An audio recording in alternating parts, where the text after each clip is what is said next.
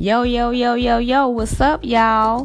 This is your girl, Felicia K, back here for another episode of She Stay Thinking, the place where I share my thoughts with you and give you a dose of my perspective. So, let's check it. Today, I'm thinking about dating, relationships, and this new millennial term, situationships, y'all. I mean, really, is this what we have come to? All my 80s babies, stand up, cause y'all are the ones that probably feel me the most. The motivation for this episode came from a YouTube series that I recently checked out.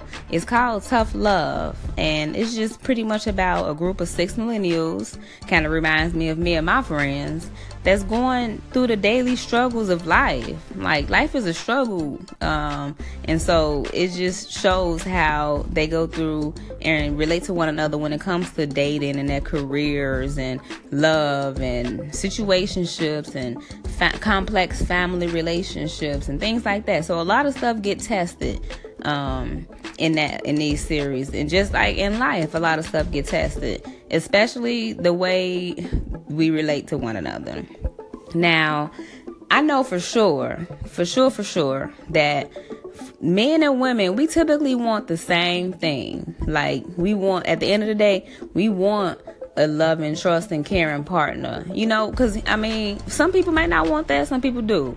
But I say that because I'm coming from the psychological perspective of the human need to belong. Like, we all have that inner drive to just want to relate and have that oneness with someone, right?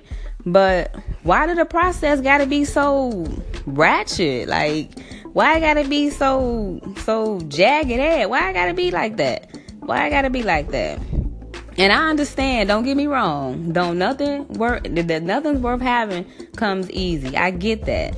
But it's just, this process is different. Like, I'm just speaking of purely of my experiences and my friends' experiences. I'm not generalizing everyone in this category. I mean, in what I'm speaking on, but I can say the vast majority probably can definitely give some hand claps, because y'all know what I'm talking about.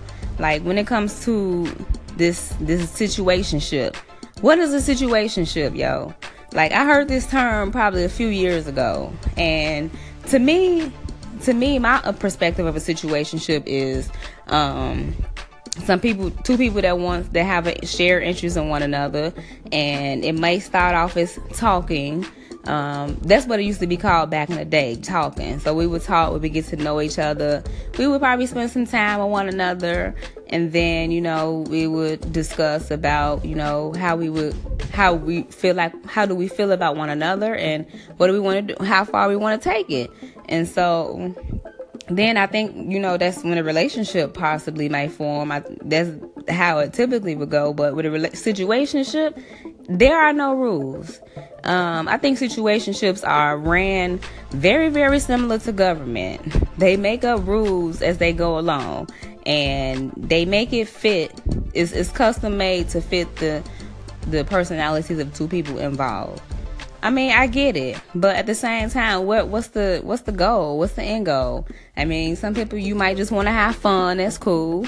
And then you might want to get serious. So, I mean, so much can come up. I think it's just probably a lazy way of dating nowadays. But hey, I mean, to each his own. No judgment over here. But I'm just curious about it. Like, what do y'all think? And also within situationships, there's textationships. People text all day, every day. So we have lost the art of communication. Like, do we really know how to communicate? And so I just want to explore what caused this change. You know, drop a line, let me know. Like I said, like, we all want the same thing. We want a respectful, supportive, loving best friend that we can eventually call our boyfriend or girlfriend. Keyword, best friend. We don't aim to be friends first. Grab a friend. Let's be friends. Let's be cool, you know, because that itself can develop into something great. So that's my little tidbit on that. It's so much more I could get into, but I'm going to leave it there. We're going to revisit again.